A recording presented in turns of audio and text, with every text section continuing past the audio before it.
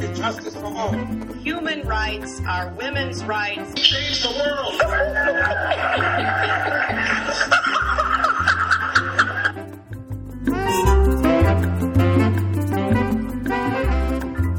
Welcome to Global Dispatches. This is your host, Mark Leon Goldberg. Ebola panic has reached a fever pitch in the United States, and it's manifested itself in some pretty ugly ways. You have members of Congress calling for travel bans to Africa in ways that would undermine the fight against the disease in West Africa. You have these crazy instances of individuals discriminating against Africans for no real apparent reason whatsoever other than the fact that they are African and Ebola is in Africa. So I think it's fair to say that the Ebola outbreak has exposed Americans' general ignorance of Africa, and frankly, that has some profound policy consequences. Here with me to discuss the consequences of Americans' lack of knowledge and lack of understanding and nuance of Africa is Laura Say from Colby College. Laura, you might know as @Texas in Africa, the fantastic Twitter user and fantastic commentator for the Washington Post on all things related to U.S. and Africa. She also has the distinction of being my third ever guest on Global Dispatches, where she discussed her life and career.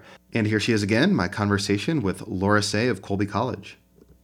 Looking for a trustworthy podcast to bring you unfiltered viewpoints and experiences on global health? Tune into Global Health Matters, the podcast that connects silos and amplifies diverse voices to give you a holistic picture.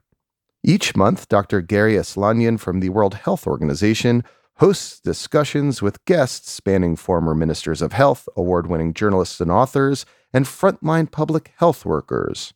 Join listeners from across 180 countries for an exciting Season 4, launching in June. Global Health Matters is available on Apple Podcasts, Spotify, and YouTube. Yeah, I think we're seeing a lot of discrimination and a lot of really unfortunate incidents where people are being treated as though they might be diseased when there's absolutely no reason to think that they were exposed in any way to anyone with the Ebola virus. In New Jersey, we have the example of two children whose family recently moved from Rwanda to Maple Township, New Jersey. Rwanda is over 3,000 miles away from Liberia, but these children are being homeschooled for 3 weeks at the insistence of the local school or the school board. It's not exactly clear. Here in Maine, we have a school administrator who traveled to Dallas for a conference.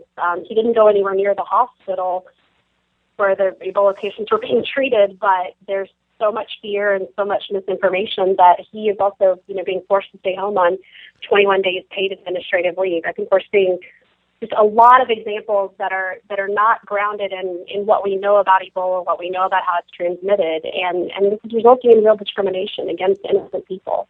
And there was this other example I saw of a Nigerian student applying for admission to a university in Texas. What was that story? Yeah, so Navarro College, which is a community college in Texas that has a few locations, but the headquarters is in Corsicana. This is a public institution that's funded by the state of Texas. Is denying admission not just to Nigerians and not just to people from Ebola-affected countries, but they seem to have adopted a blanket denying admission to anyone from Africa for right now, out of fear of the Ebola virus. And when officials have been asked about this by journalists, they have claimed that this is in the best interest. It's this phrase that keeps being used, an abundance of caution.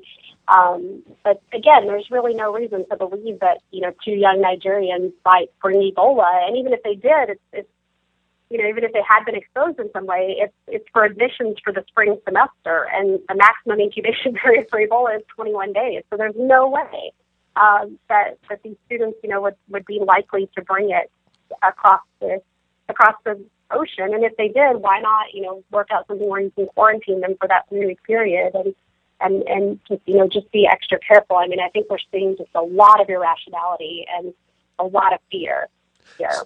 So I guess to what extent do you pin this irrationality and fear on Americans' general lack of knowledge or understanding of sort of Africa as a giant continent?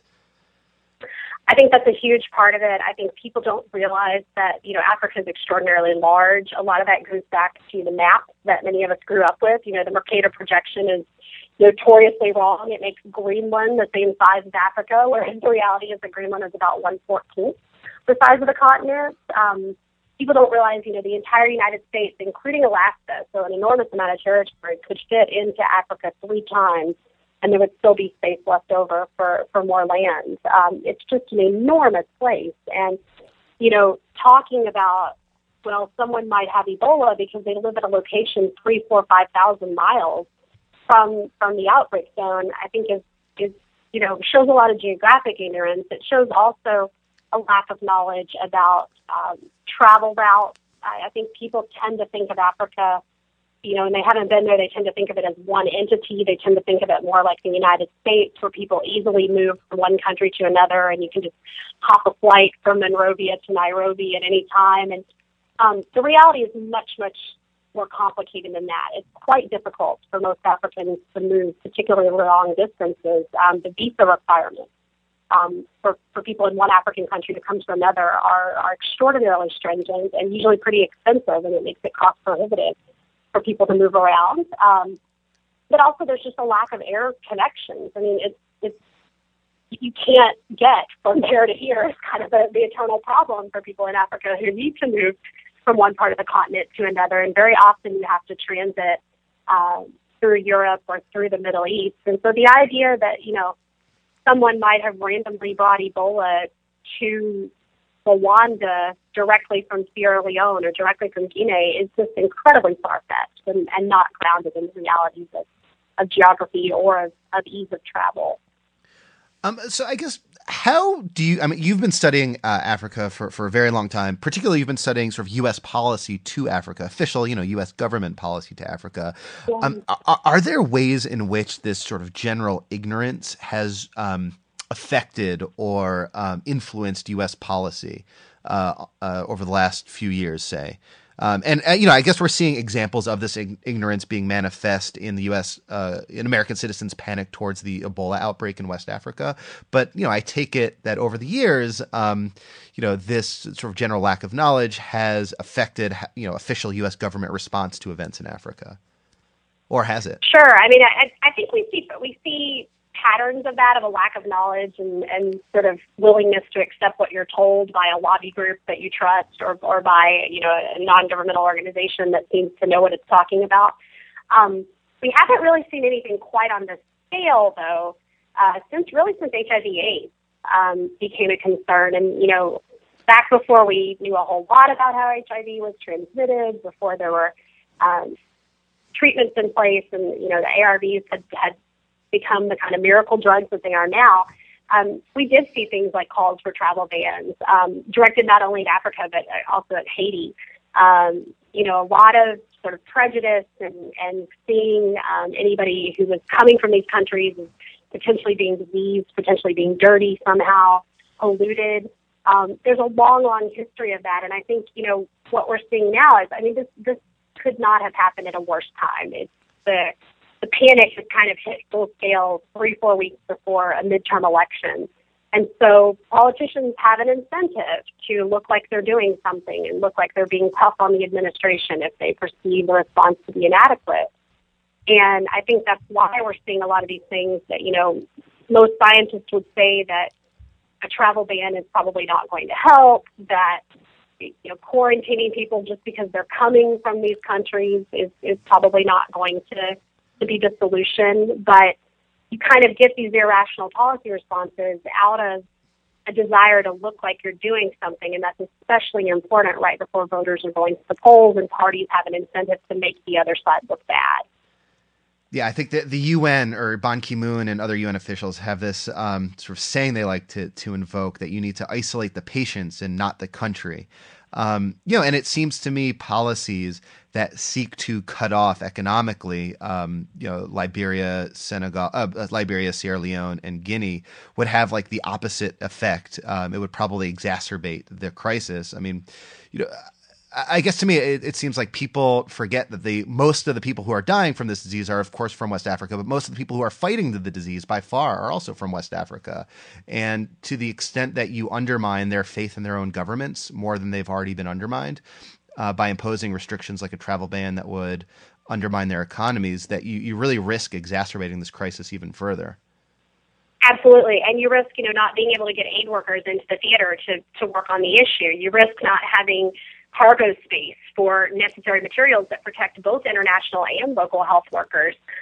We've already, heard, Brussels Airlines is one of the few airlines that's still flying from Europe into Monrovia and Sierra Leone, and their cargo hold is packed. There's no room for months on end to get these kind of supplies in. And when you are stigmatizing people, when you're acting out of these kinds of theaters, it can actually hinder the response that will stop the epidemic. It can actually make things much, much worse. And I think that's a big concern that many folks at the UN and many international actors, and including people in the United States government, have repeatedly expressed, that it would really be great if some of these commercial airlines would start flying again and start facilitating the flow of aid in a way that would help to resolve the crisis once and for all. I guess, you're a professor and a teacher. I guess, to what extent do you see this as like a teaching moment or a teachable moment about Africa to an American audience? And I guess, what are you doing to try to sort of, help, Americans are finally focused on Africa. How could this moment be seized to present a more nuanced and just like a more enlightened and broadening American understanding of Africa? Yeah, I'm always trying to think about ways we can take current events and use them to teach people about Africa. With my own students, I have students who are in Liberia this summer as interns. They're starting to find out about friends they made at their internships and in their daily lives who died of Ebola, and are trying to think about ways to respond. So we're working on having public education events in Maine, having panels and those kinds of things, as well as fundraisers to help out the families of those who died and organizations that are working to combat the virus.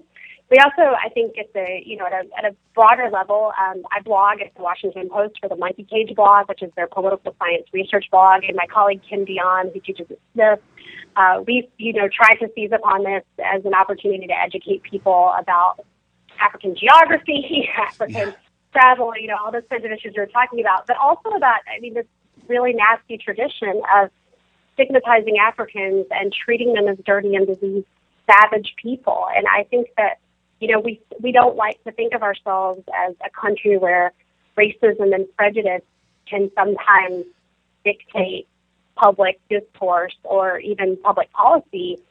But in a lot of these responses, I think you have to ask those questions about, would this happen to Scandinavian children? Would they be told to be kept home from school if there was some kind of flu going around Scandinavia? I don't remember us when mad cow disease broke out in Great Britain, isolating people who traveled from the United Kingdom to the U.S. There's something going on there, and I think that we're trying to use this as an opportunity to get people to think about what they're doing and why they have this visceral, fearful reaction that's way out of proportion to the actual risk of contracting the virus. And hopefully, we can move forward some of the discourse, help people to become aware of some of their own prejudices so that they can start then to work on getting rid of them. Well, Laura, thank you so much for speaking with me. My pleasure. Well, thank you all for listening. And as I mentioned at the outset, this is the second time I've spoken with Laura Sey. The first was for my long-form interview series in which I talked to foreign policy newsmakers or thought leaders about their lives and career. And Laura is one of the nation's premier Africanists, so I wanted to naturally find out how she became who she is, where she came from. And all of these conversations focus on how these individuals shaped their worldview from an early age, what influences, what events, what mentors helped inform how they came to understand the world. So it's a bit of an oral history, but also a bit of a fun conversational podcast. So please check out the archives, and you'll see lots of those conversations with people you've heard of and people that you may not have heard of. So subscribe on iTunes or Stitcher, and we'll see you next time. Bye.